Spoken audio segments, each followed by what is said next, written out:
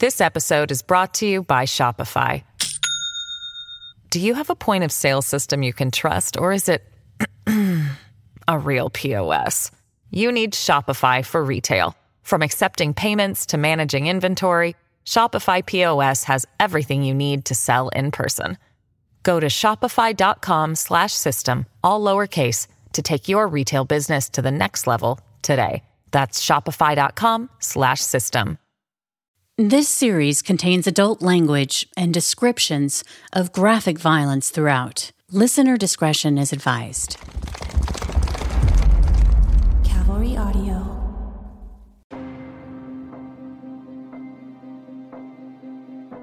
Three, two, one. Hello and welcome back, Murder Chronicles Nation. Hello, Carolyn. Hey, Brandon. How are you doing? I'm doing swell. How about you? I'm great. I don't know why, but I keep wanting to call you Brando.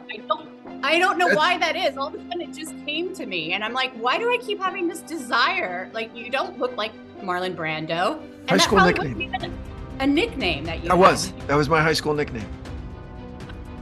Okay. It was my high school nickname forever. That's it. I'm regressing back to I'm regressing back to high school. That's what you bring out in me. So I've had two nicknames that stuck in my life. So it was Brando for a really well. They called me Booger Boy Brandon when I was a kid because of my older brothers and stuff. My older brother liked making fun of me with his friends. So it was Boog or Booger or whatever. But then when I was in high school, it was Brando. And then when I was working at a hotel for a long time, there were 3 Brandons that worked there. So they would. So you felt really special. They would hyphenate which was which one, and there was a Brandon who also had the last name beginning with M. So they couldn't just put Brandon M. So they put Brandon M.O. So I was BMO. I became BMO for a long time. The whole time I was at the hotel, there's still a ton of people that call me BMO. So it was either Brando or BMO. So call me either one. I'll answer it either. Yeah. All right. Well, I just want to make it my own. I want to call you Booger Brandon. I think that is more fitting to our conversations. My older brother still calls me Booga. Booga. Well, yeah. Well, and I'll look around at Christmas or whatever. God. Just really, and I'm 10 years old again. Makes me feel loved. Mm-hmm. So you had a good week? Had a great week. Yeah. Lots of good stuff. Terrific. Same. And you're getting very creative with your writing with these episodes, with your opening cliffhangers and your closing emotional gut punches. And this week was no exception. I vacillated on that because I was like, do I give it away? But I'm like, I want people this way to the Big Ten. This is kind of like a crazy story. Yeah. And it reminds me of when I was listening to all of the footage and reading the transcripts from the radio communications between the SWAT teams. It just I kept thinking of Apocalypse Now. I know that's a little grandiose for it, but it just felt like it was very palpable. Well, what I couldn't get out of my head was one of my favorite movies growing up was First Blood. Did you ever see First Blood? That Rambo? Yeah. I probably did, but I don't remember anything about it. What I really liked was Predator. That with okay. For that kind of forest action, it still stands up. My boys love Predator. Watch First Blood. I'm serious. Rambo Stallone plays this drifter in a Pacific Northwest town. Oh, right. Wait a second. Was there a crevasse scene where they're yeah. They don't want him there. They're abusing him in the police station. He beats the shit out of everybody, and he lives in a bunker in the mountains. Right. I do remember that because I think I watched that with my sons not too long ago. Yeah, it's a fucking great movie. It's a great movie.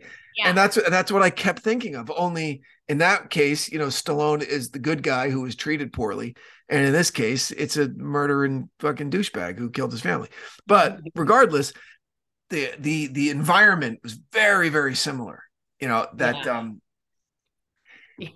I was really, really surprised at how ill prepared the authorities were going up there. That really shocked me. Right. I mean, I think that just it being April, our weather can swing so Yeah. weirdly in the Pacific Northwest where it's April and you're thinking spring and everybody's got their shorts on. And then all of a sudden it's like, okay, like, it's Sleet. sleeting and, Yeah, and, yeah, and yeah, it, yeah. and it like was so high up. It had its own, like the elevation was so high that it had its own climate, it sounds like. Yeah. And here's the thing too, these were like the highly trained, like big guys, Yeah, hence but that they SWAT weren't. is like usually urban. They're like city dudes. You don't drop them in the middle of the fucking mountains. Well, we're in the Pacific Northwest where there's mountains or there's trees But everywhere. it's So it's not like Seattle. It's LA. Seattle. It's a city. It's a Oh city. gosh. They When's the should. last time you were here? Gosh. Were you ever here? Oh yeah, yeah, yeah. Here's when I was last time. All right, everything the sports reference for me. All right. Whenever the Oakland A's were on their 20 game win streak, so 02 or 03, so 20 years. Because I went up there to pick up a car in Seattle that I was driving back down to LA. And as I was driving through the Bay Area, I would over 2 days I picked up the local radio station for the baseball games. So whenever that was, 02 or 03. So it's been a long, long time since I've been up to Seattle. Yeah. But I love the movie Okay. War Games Well, growing up. oh yeah, yeah. It's a great Oh movie. yeah. Oh yeah. So all right. So I love how you opened it. Like we in screenwriting, we call that an in-book opening. Okay. Thanks. Tarantino's very well known for that. So I love how you opened it because it makes me want to listen to how did we get here? How did we get here with three tactical SWAT teams, in a hailstorm or a sleet storm in the rugged mountains outside of Seattle, and they find a camouflage stovepipe basically coming up out of the ground. Well, what the No, fuck is right? going on? Yeah, super cool.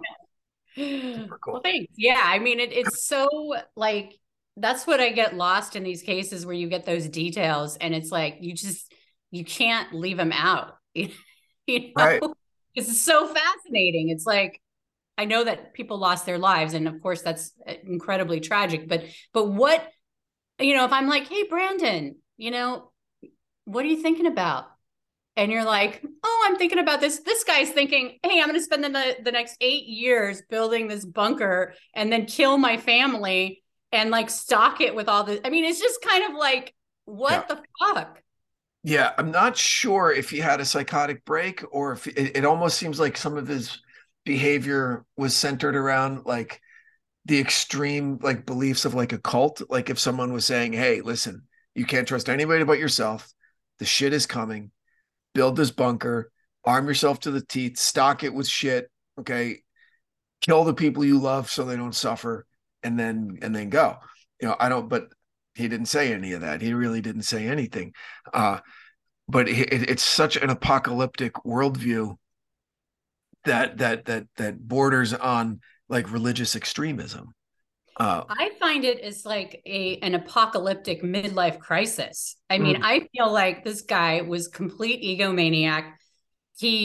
I mean, felt like his wife and daughter couldn't live without him. Like, what's that all about? And it's basically domestic violence in that form that always is so awful, where it's not like there was no record of him physically abusing her, but the mental and emotional abuse that these two, that his daughter and his wife had to have gone through, because based on the breadcrumbs of it, like she didn't have access to his money. He probably made her feel guilty because she'd been in this injury, this work accident and was injured. And, when you're sick and, that's when your partner's supposed to be there for you the most. Right.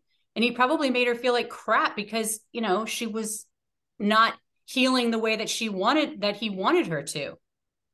right. And stealing her meds, I know. Stealing her meds. siphoning off a Siphoning little them bit of off. like 1 or 2 pills per prescription so he could have painkillers in case of an injury when he's out there on his own. I mean, the guy thought of fucking everything. Thought of everything. Thought he thought of everything. Thought he thought of everything. But at the end of the day, the one bomb that he left in the safe didn't work. mm-hmm. Okay, so they got access to that. And then The other thing that paralleled another story of mine in The Devil Within, is that the kid, was lit the house on fire to cover his tracks. But Yeah. the fire department got there before anything happened. The fire department was there in like 5 minutes. And so, and that sounds like what this guy was trying to do also. He kills his wife and then puts her under a blanket. He kills his daughter and then he sets the house on fire. Mm-hmm. Yeah.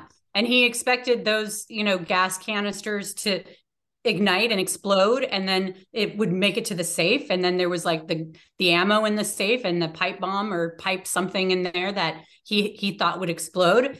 And the detective called it. She's like, hey, if he would have been a better arsonist, we probably wouldn't have, she says they would have ended up finding him, but I don't know. Eventually, right. She said he would have shown up somewhere. But then I'm thinking, listen, if he really, really, really wanted to disappear, why all the theater, right? Like, why the drama surrounding a booby-trapped safe where the only evidence is that could find him? Just fucking take it with you, dude. That's an excellent point. I know. So, and it just happened to have those bunker. That's what I'm saying. The ego part. Like she was like, right. well, he made those to, and I just feel like maybe in his subconscious, he wanted to get caught. He wanted people to know what he did. That's what I was getting at. Yeah. Yeah. And there was a little nostalgia mixed in with me too, towards the end when she was saying that over, the 8 years and the several, all the different treks up in the mountains that they think that he may have ridden a bicycle along the power line road and then hiked in from a different way. Where I grew up in North Jersey, it's the woods. It's like all Newark watershed up until the Allegheny Plateau. And we had motorcycles when I was a kid, like dirt bikes. And you could go for hours on these power line roads. And man, it was so great. Just the freedom being like. No, I mean, I was too, because, growing up in the Pacific Northwest, my dad, he was a New York cop in the city of, in the city streets. And he couldn't wait when we moved to Washington when I was 1, his whole thing was about like getting, 10 acres and kind of building his, Shangri-La. And my sister and I would go visit in the summers, and it's like total woods, wilderness. And we would just make forts. We would just I think I had slugs in my purse, like 5. I mean, I don't even know what the heck I was doing, but it was a time when, we were not, playing video games. We were out in the woods doing stuff, Right. Right. And, I was thinking about this guy though, how did he pick a location? Was it on BLM land? Like, was it like? Yeah, it was definitely on like federal land, federal land. Yeah. Yeah. And so they actually had DNR, the people that are, maintain that land, help them kind of pinpoint, it was like so many different law enforcement agencies were a part of this, successful finding this guy. And the fact that they were able to pinpoint based on these, that was super cool. I mean, that is it's a feat in and of itself. 5 days later, where the power lines are. The one guy saw a stump that he recognized on the ground from a picture. That was great. That would have been that would have been a lot of fun. But I'm thinking about, so he finds this location. Mm-hmm.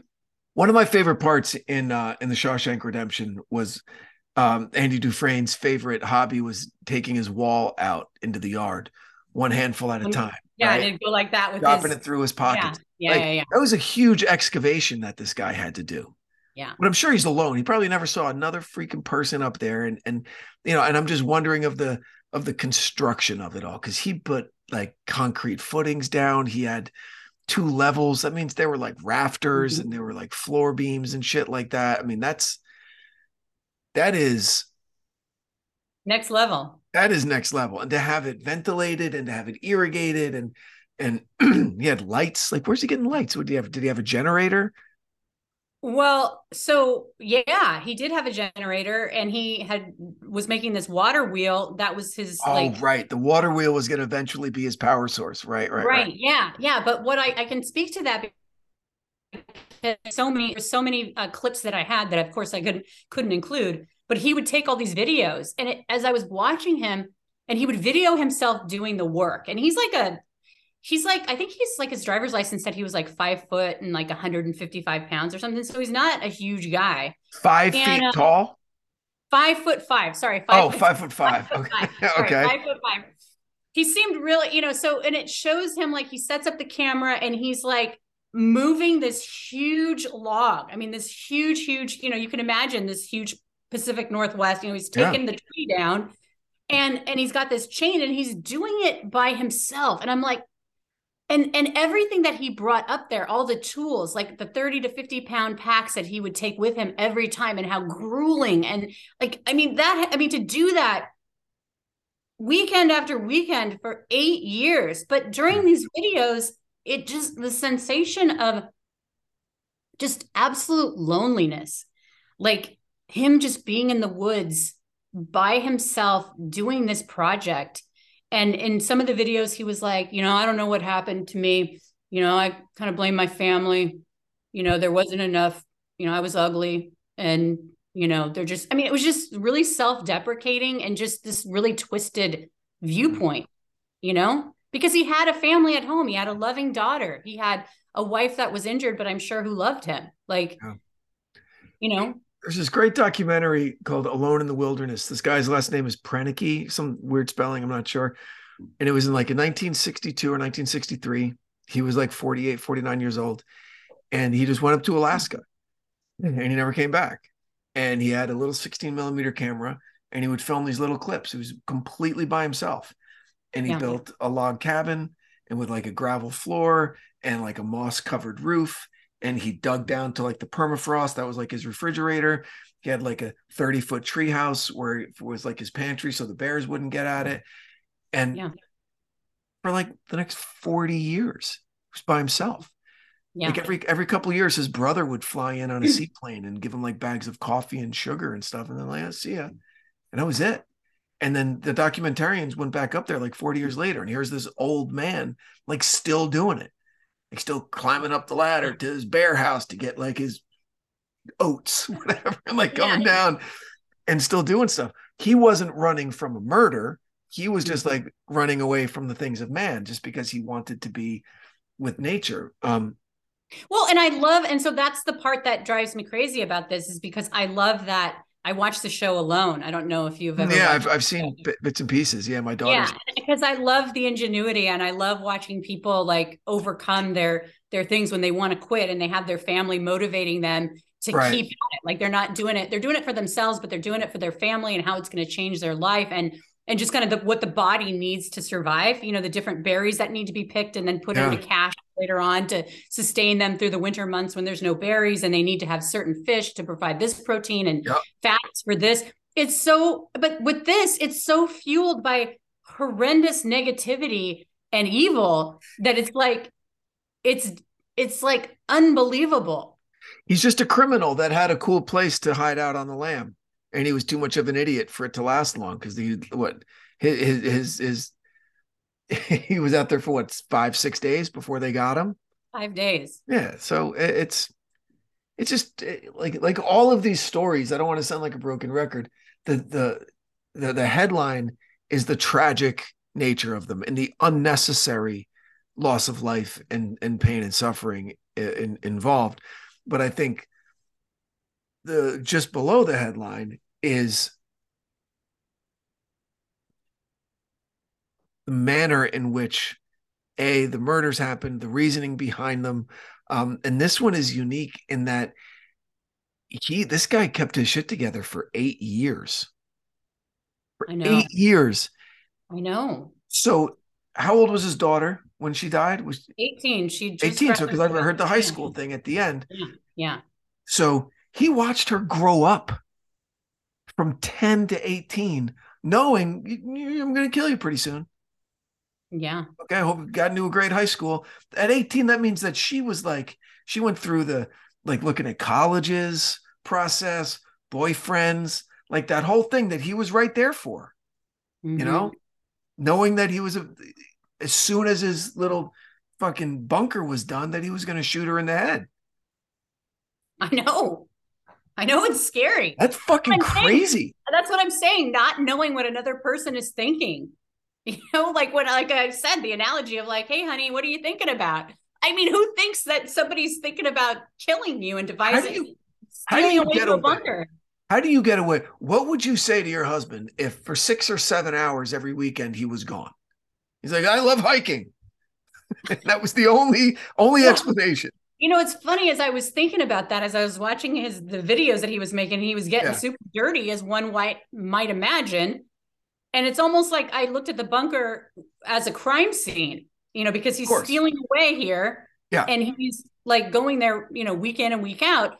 And, he's got the perfect cover. I was just deep in the woods, these Pacific Northwest woods. But, they had their process. And I'm sure that she was thinking, well, it's better than him going out and drinking, or him going out and, doing other things, going to Vegas with his buddies all the time. So, right. I think that, there's so much normalized behavior. So much worse, though, is what he was actually doing. Right. Right. I mean, who could have even imagined? Because I go out, I don't do shit on weekends. There's so much stuff to do around the house, but like 3 days a week, I go out running, and there's these great hills, the Hollywood Hills, there's great trails, and I'm up there. But if I if I stop on the way home and take a business call, right? So I'm on the phone for a half hour.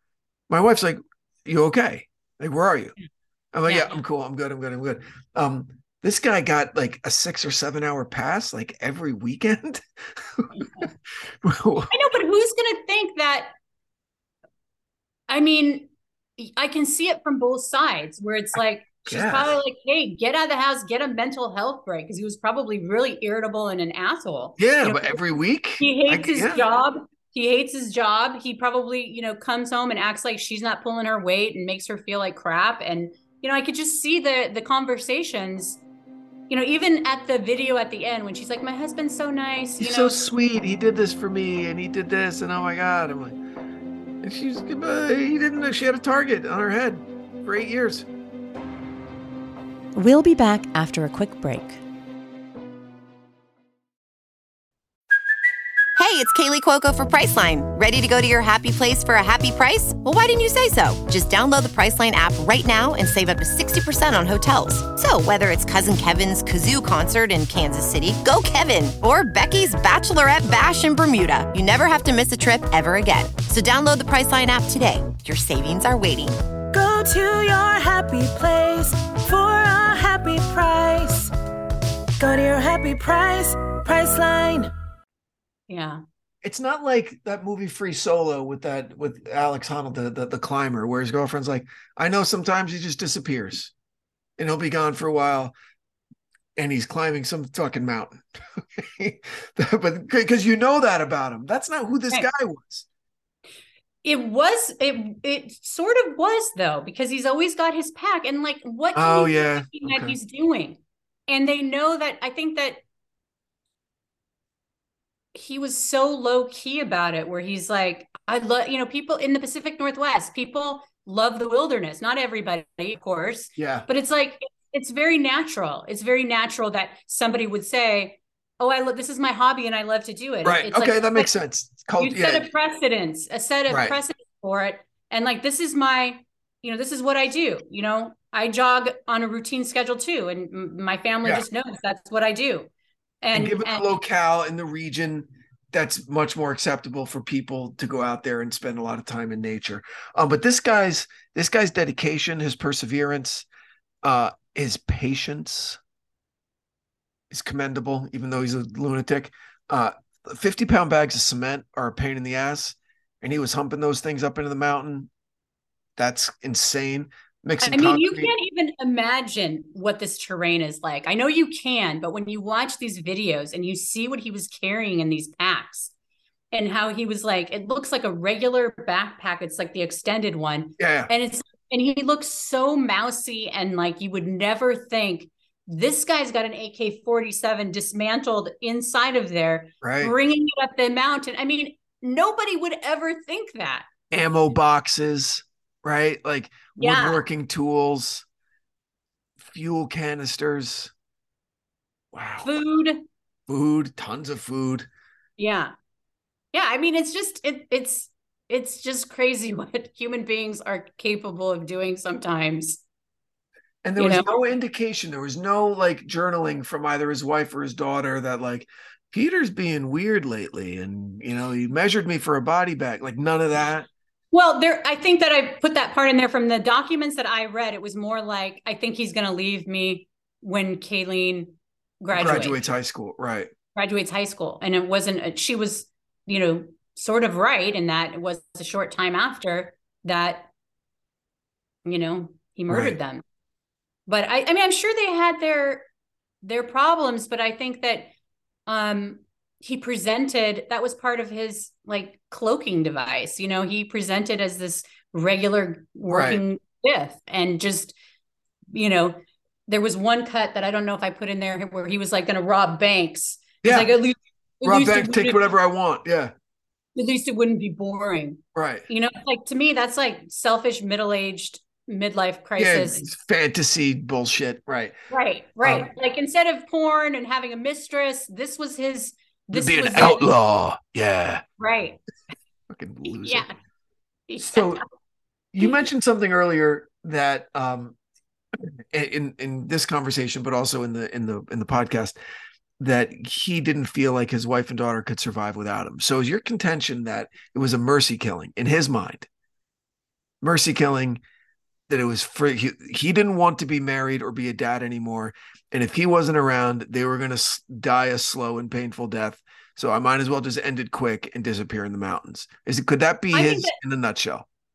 I think that that's what he would try to say, but I don't think the evidence supports that. The evidence supports that, like, why did he have to kill Dino and the cat? Like, they could absolutely survive without him. I just think that, like we talk about with so many other cases where somebody could just divorce their spouse, but instead choose to kill them. Yeah. It's like one of those things where it was like, hey, it was a choice. You're choosing to murder these people when you could just walk away and go up into the mountains. If he thought that they couldn't live without him, he could have given them the $48,000 and change that he'd scurried away, and then just go up to the mountains. Like, here's some money to tide you guys over. I'm gone. You're not going to be getting any resources from me.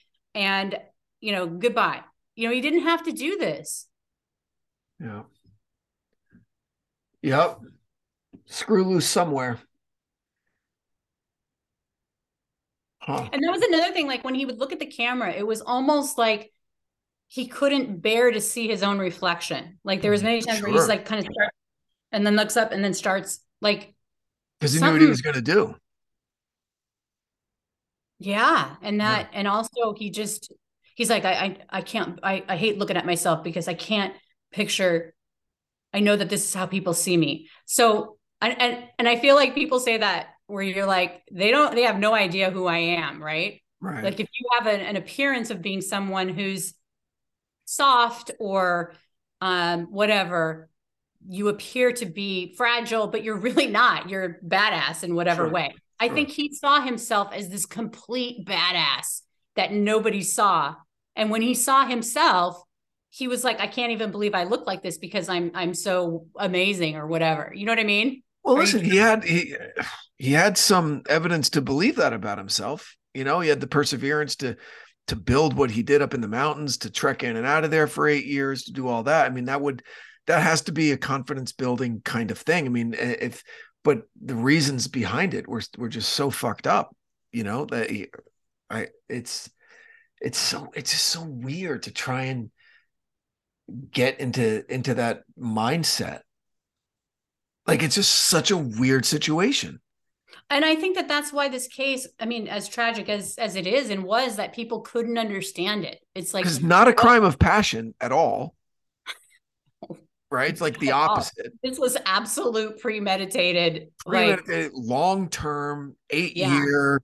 Here's what I'm going to do. As soon as I'm ready, it's going to take a long time.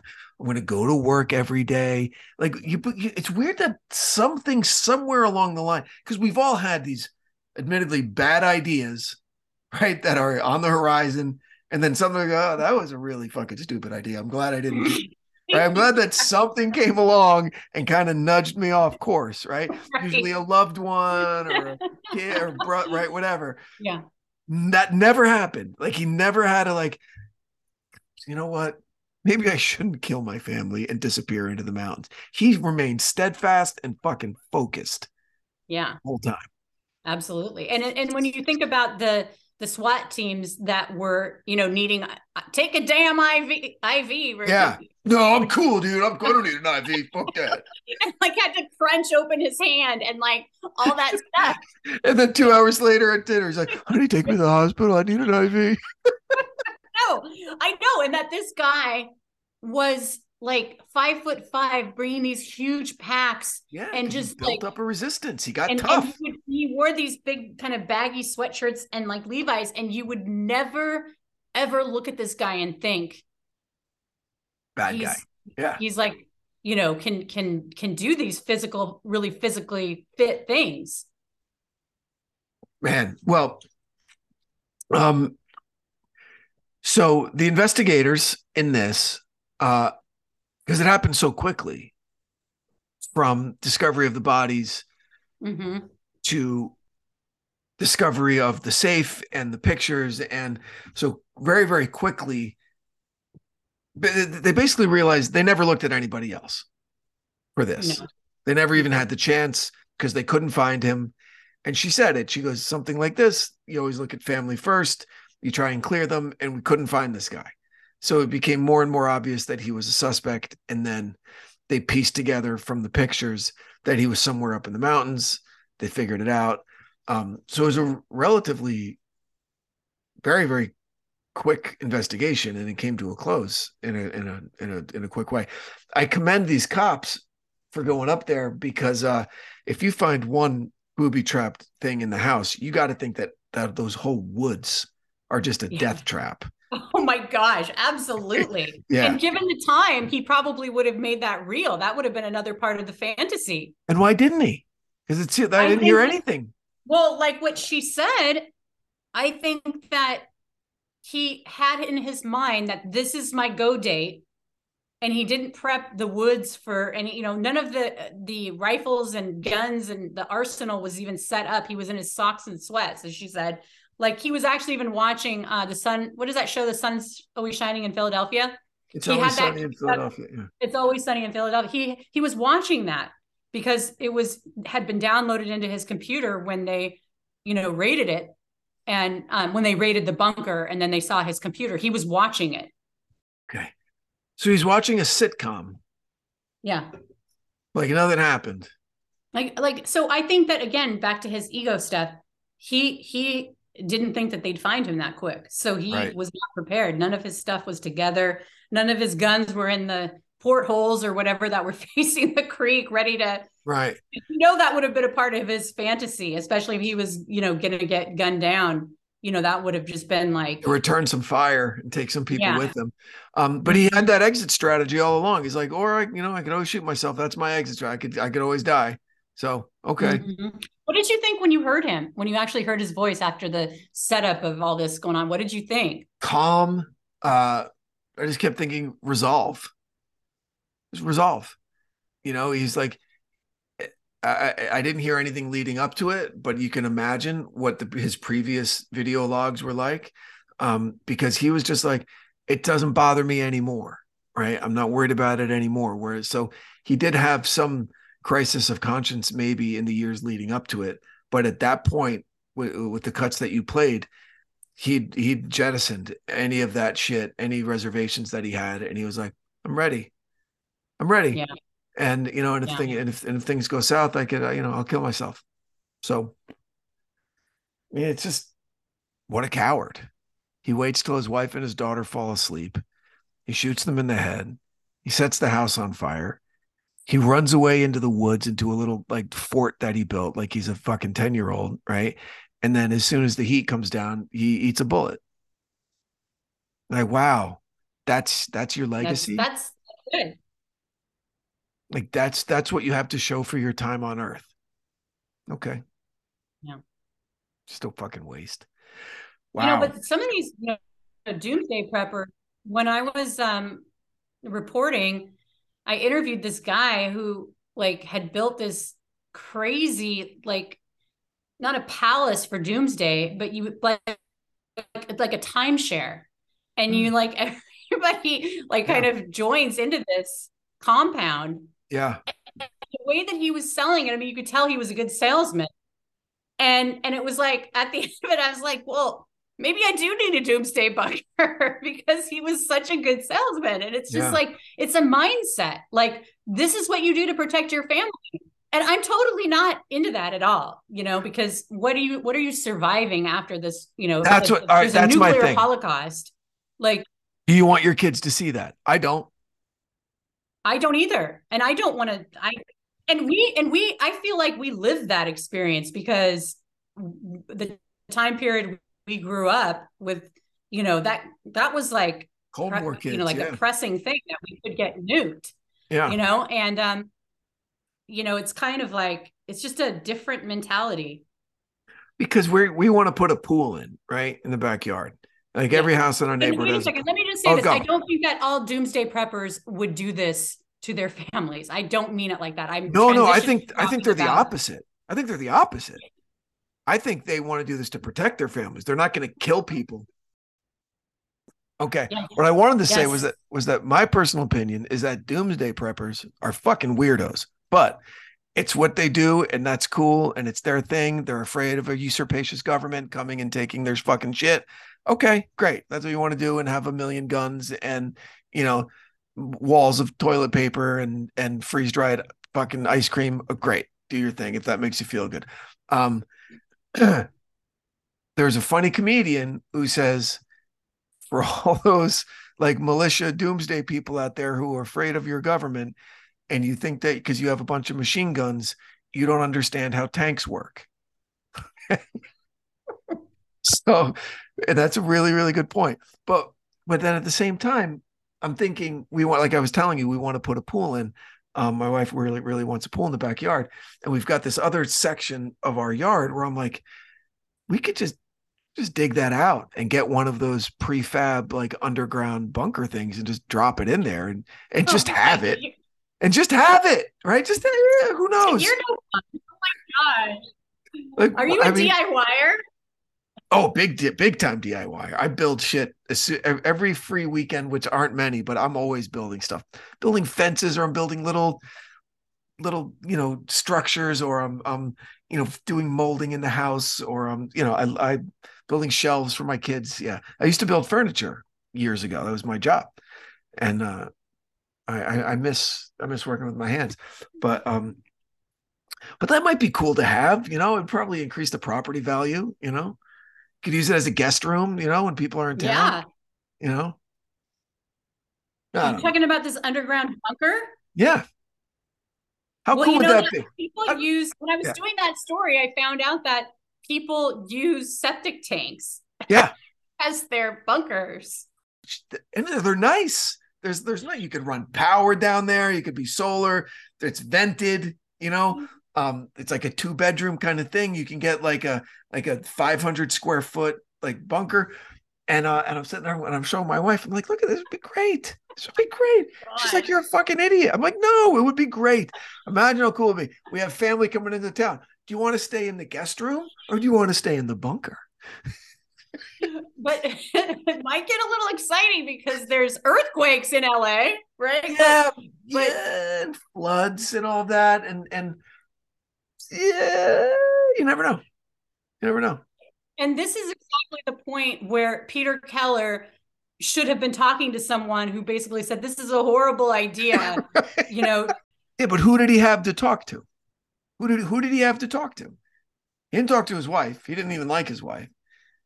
He probably didn't talk to his daughter about anything because he knew he was planning to kill her. He talked to his coworkers. Maybe. It doesn't sound like he had much of a support group. Well, he had a father. Yeah. It didn't seem like he was talking to anybody. I mean, that's not an excuse. No, it's not. No, of course it's not an excuse. It's not an excuse at all. I'm just saying that, there's that saying that, you can show me who a person's friends are, right? And I'll show you and I'll tell you who they are. Like you are, it's like hang around 4 millionaires and you'll be the fifth, right? Is the big one that you hear all the time. And so I don't know who this guy was hanging out with, but he sounds like he just isolated himself. Work, home, weekends, he was up in the mountains.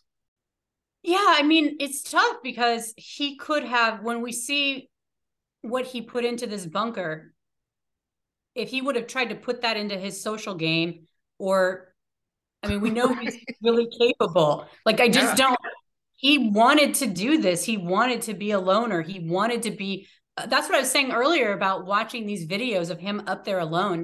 There's something about when you're on a trail. I love going on trails. Same. But I don't like being deep in the woods. I don't like. Agree. Yeah. And he was deep, deep, deep in the woods. And that's the way that he wanted it. Yeah. Really. So I feel like the fact that he had no one to talk to was because he chose to not talk to anyone.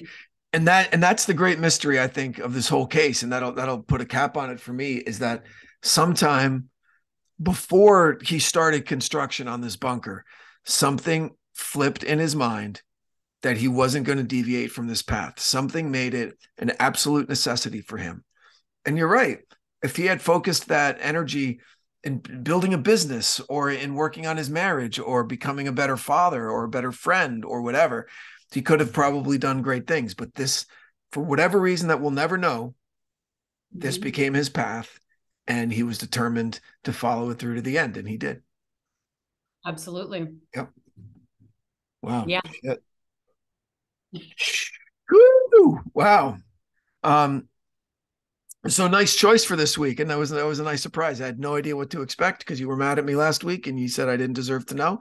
And so thank you for that. It wasn't about the Bill of Rights. It was not, unfortunately. I think people could learn a thing or two about that. Gosh.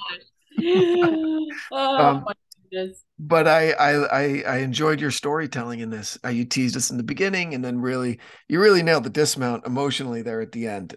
So well done. Thank you for that. Yep. And what do we got coming up? Any idea? Okay, so I can share one of the cases that I'm researching right now. And I also wanted to pass along a thank you to Scott, who has reached out to us, and he wanted us to cover the story of a successful attorney who back in, I believe it was 1963, murdered or hired someone to murder his wife, who was only 34 years old. They had 4 children together, so he could get the $1 million insurance policy, run away with his mistress. But what's interesting about this case is that people think that the movie Fargo, the Coen brothers based it off of this investigation. They've never confirmed it. Wow, that's super cool. So since it happened so long ago, is there going to be anyone for you to talk to? Well, I reached out to a guy. The author wrote M is for Murder, and he's a journalist, and I haven't had any luck getting in touch with him. So if anybody listening knows this author, M is for Murder, I'm looking for him. So we'll see. We'll see what happens. But I do think, I love the Coen brothers. As I was thinking about this story, I was talking to my husband about my favorite Coen brothers movie, which has to be The Big Lebowski. But we also, did you ever watch the one with the bowling? With what was that? What was that one with the bowling? Big Lebowski? No, not The Big Lebowski. Kingpin. Oh yeah, with Bill Murray. Yeah, of course. Oh my gosh, that was like so awesome. It was great. It was a terrific movie. But Fargo could be a perfect movie. The Big Lebowski, I think, is a perfect movie. The Big Coen brothers. Lebowski is one of my all-time favorite movies. Yeah. I love that scene where Julianne Moore is going across the ceiling. Oh, to paint. Yeah. Yeah. Music that's like. There's so many quotable lines from that. But the thing about Fargo, what I love about Fargo is it's interesting that you bring that up motivation-wise, because the movie never gives Bill Macy's character motivation. Like, we never know why he's doing it. And they just, it's not a plot point. It's just, this is what he's doing. It so straight. It's like, he's so annoyingly boring. It's like, yeah. So we'll see. We'll see if I have any luck with that. But I feel like it'll be a really interesting one nonetheless. Great. Well, thank you to our listener, Scott, for suggesting that case. You obviously got Carolyn's attention. So thank you for writing in. And we invite any other listener who has an idea or a comment or a concern or anything that you'd like to see different or anything you want to yell at me for, please. We're all ears. We got a bad review, so that's some passive-aggressive mojo from Brandon. What? How dare you? I'm aggressive, not passive-aggressive. You're that too, but also very passive-aggressive. Well, thank you everybody for listening. We're going to wrap this up. Like we said, please continue to write into us.